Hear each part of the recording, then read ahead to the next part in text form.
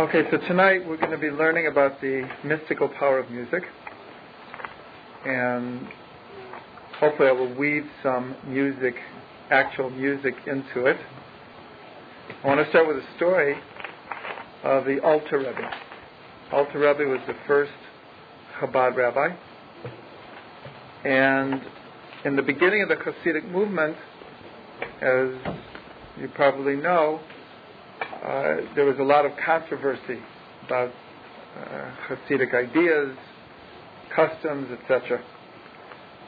So one time, the Alter Rebbe, he was traveling around from village to village, city to city, spreading the teachings of Hasidut, and it was found out that he was coming to a town where there were virtually no Hasidim there. Hasidut was not very popular, but the Alter Rebbe was coming. They decided that they want to test the Alter Rebbe. They want to see if Hasidim can do anything other than sing and dance. So they decided that they would prepare that week all their hardest questions in their learning, and that when he would come, they would give him the hardest questions and see what he could do with it. So the Alter Rebbe comes, and everyone gathers in the Beit Knesset, and everyone's looking very forward to tripping up the Alter Rebbe. But first they said, maybe you'll learn a Mishnah with us or something. Okay, so the Alter Rebbe opened up the Mishnah of Shabbos, and he began with the Mishnah discussing the subject of carrying on Shabbos in a place that there's no Eruv. What can you carry? What can't you carry? Can you wear this? Can you wear that? And so this particular Mishnah was discussing, can you take an ox who's wearing a collar, and can you lead the ox by the collar from a public to a private domain? An ox in Hebrew is called a shor, and the collar is called a shear. So the Alter Rebbe reads this, and he translates it like this. The verse says, all owners of oxen can bring in the ox and lead out the ox by this collar. So he reads it like this. He says, all masters, instead of owners, all masters of song transcend in song and return in song. And the people went hysterical. They thought, he doesn't even know how to read the Mishnah. He thinks an ox is a song. Like, everyone was in hysterics. So the Alter Rebbe is sitting, and he begins a nigun. He begins singing. And everyone's talking and laughing and everything. And then they start to hear this song in the background. And the Alter Rebbe very calmly is singing this nigun. And slowly but surely, everything quiets down, and before anyone knows it, everyone is mesmerized by this song. And he continues to sing, and exactly what the Alter Rebbe said, all masters of song transcend in song. So after 15, 20 minutes, half an hour, no one knows, the Alter Rebbe stopped singing, and everyone like snapped to, like, whoa, where were we? And then he said, I understand you have some questions for me. And as each one tried to remember what the question was, they remembered the question, and they already had the answer. So this is a famous story about the power of a nigun, power of a song. And so tonight we're going to look at a little bit about song in Jewish history and what it does to the soul and the possibilities today to understand the mystical aspect of song. Because we're told that music is the quill of the soul. That's the expression. And I think everyone knows, whether from a religious point of view or from a secular point of view, the power of music. If anyone has been, I'll give two opposite examples, but they both work very well.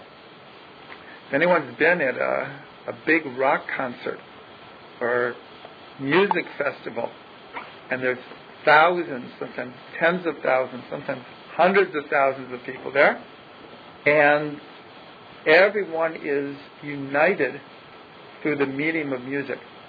So anyone who has had that experience knows the power of music.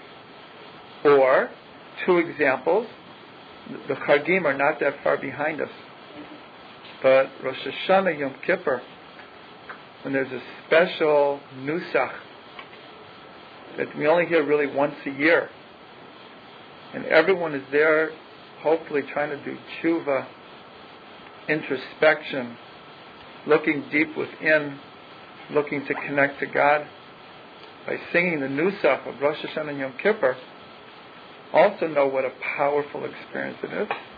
And the other example, which my wife and I were extremely privileged to have spent so many years with Reb Shlomo, so many Shabbases, but if you've been to a good Karlbach minyan, where everyone is with lots of kavanas, singing and dancing and really getting into the prayers. So also that's the power of music. Okay, so I'll just play a little nigun, and hopefully everyone will go where they need to go.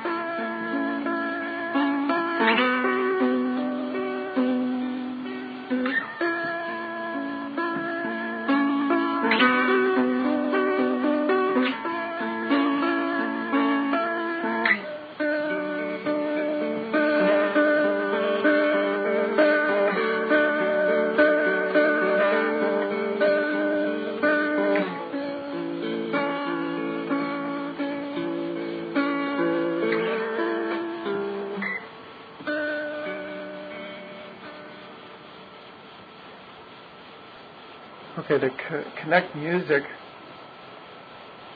for a moment to the Holy Temple. We all know we're praying for the Third Temple, and the famous story of Napoleon is that he was passing a synagogue on Tisha B'Av, and he passes by.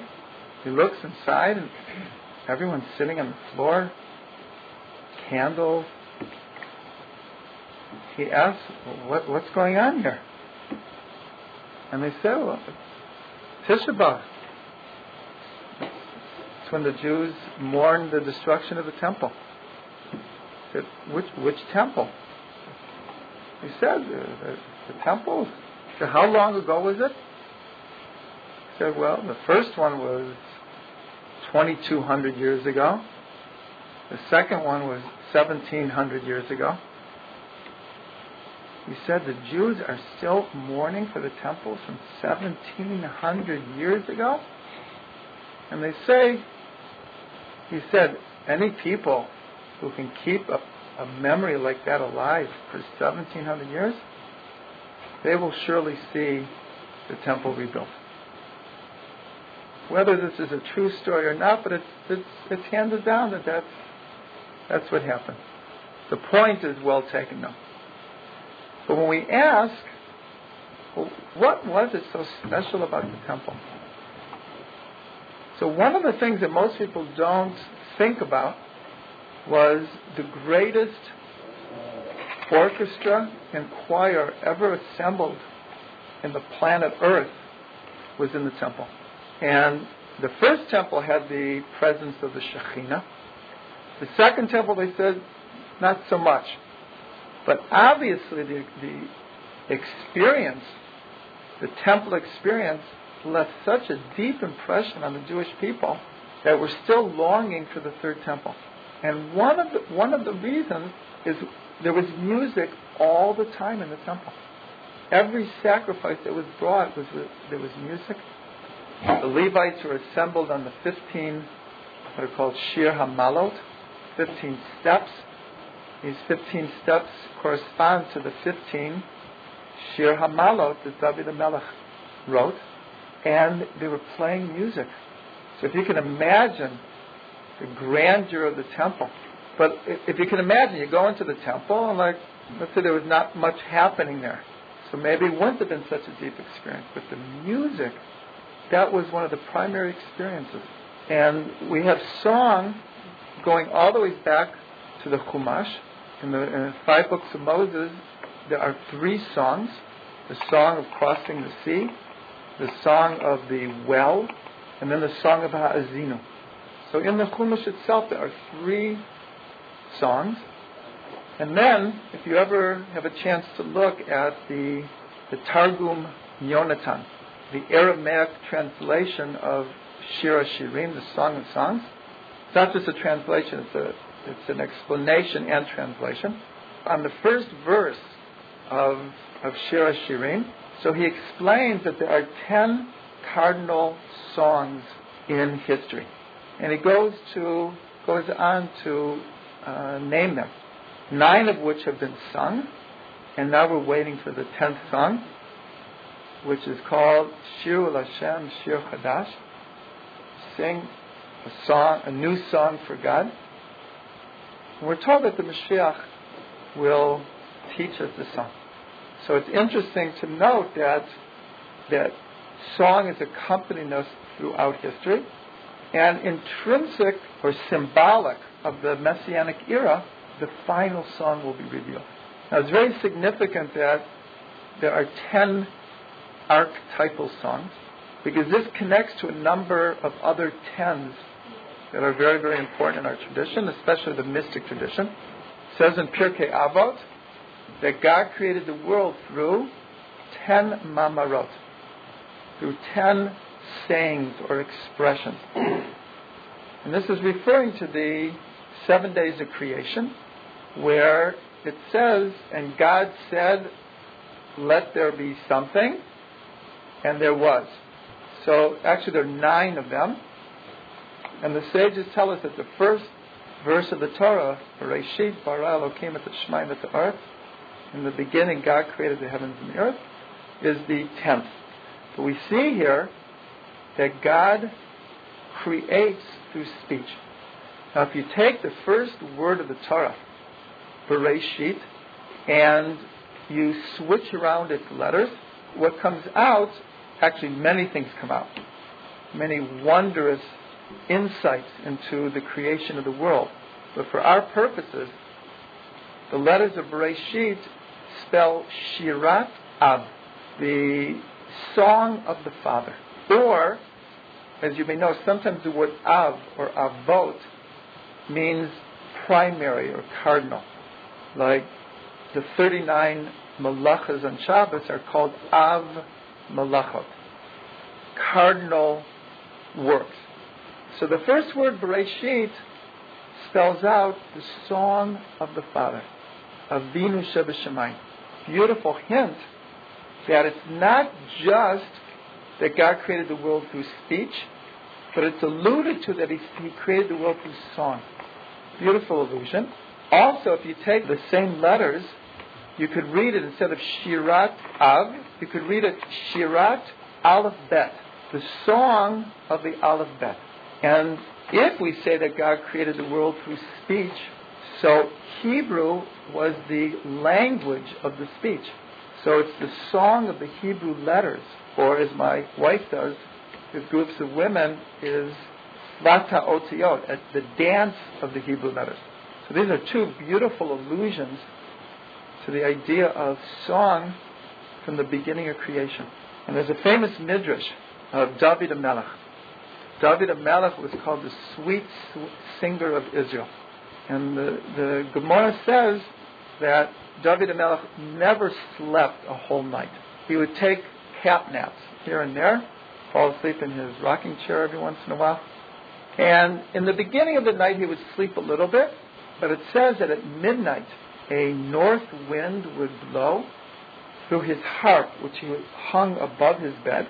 The north wind would come and begin to make the strings vibrate, and he would wake up. And the whole rest of the night, David HaMelech would be awake, composing the psalms, singing, studying, meditating, praying. So we're told, what is this north wind? The word for wind in Hebrew is ruach.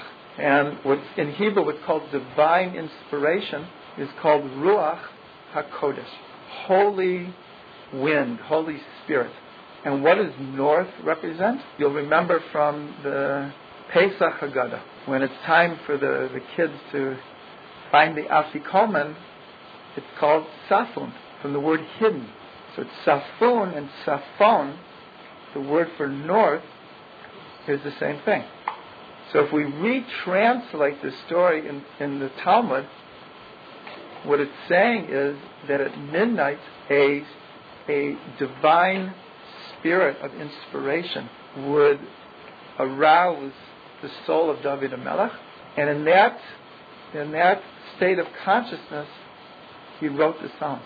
And what's important to understand is that David HaMelech, when he wrote the Psalms, he wrote them as songs.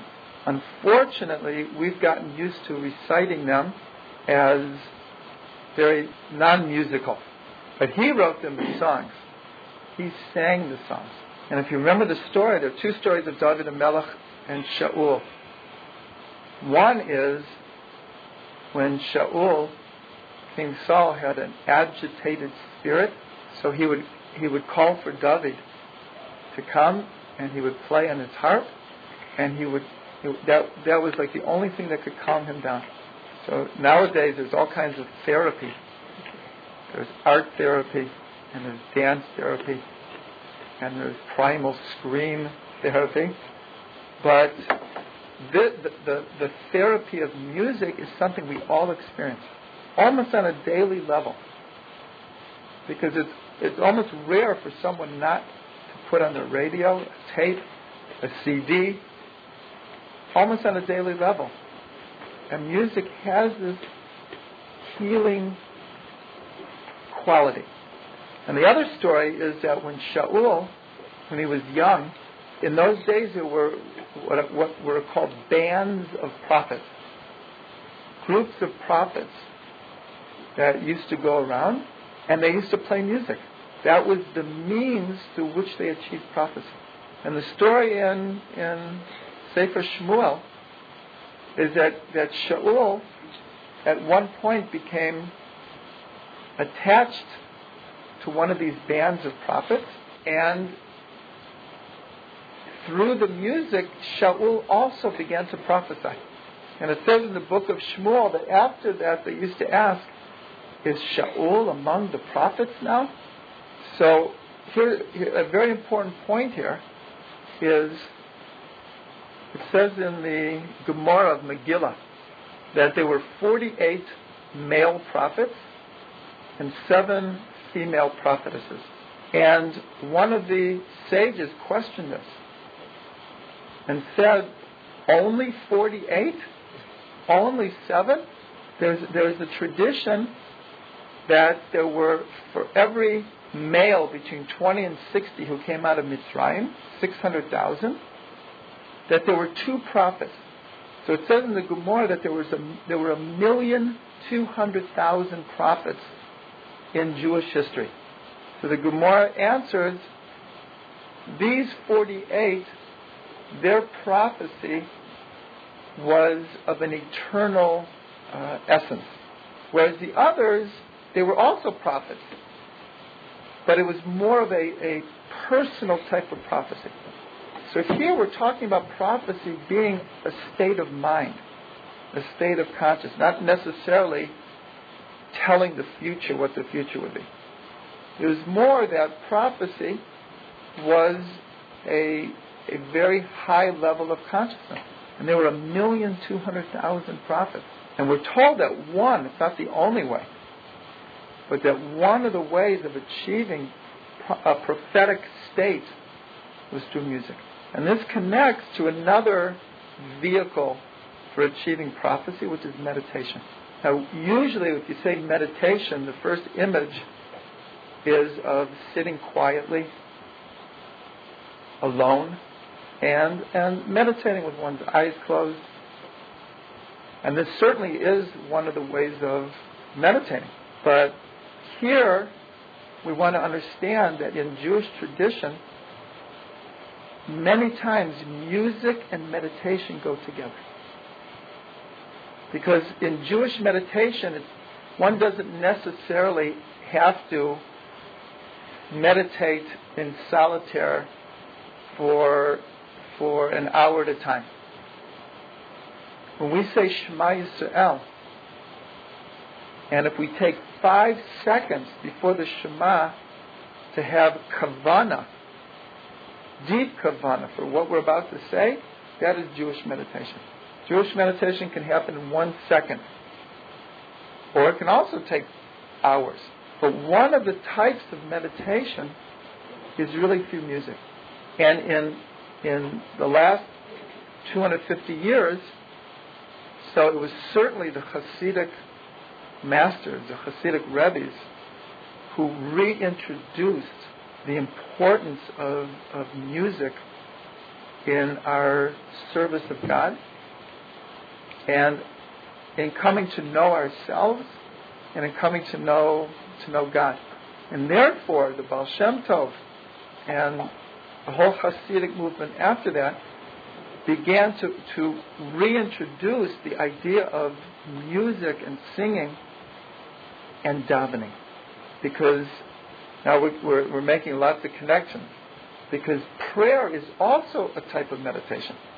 If one gets deeply into the prayers, so it becomes a meditation.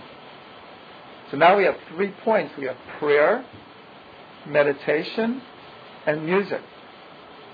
Now if you put them all together, then that's a powerful, powerful recipe for spiritual and mystical experience. Prayer, meditation, and music.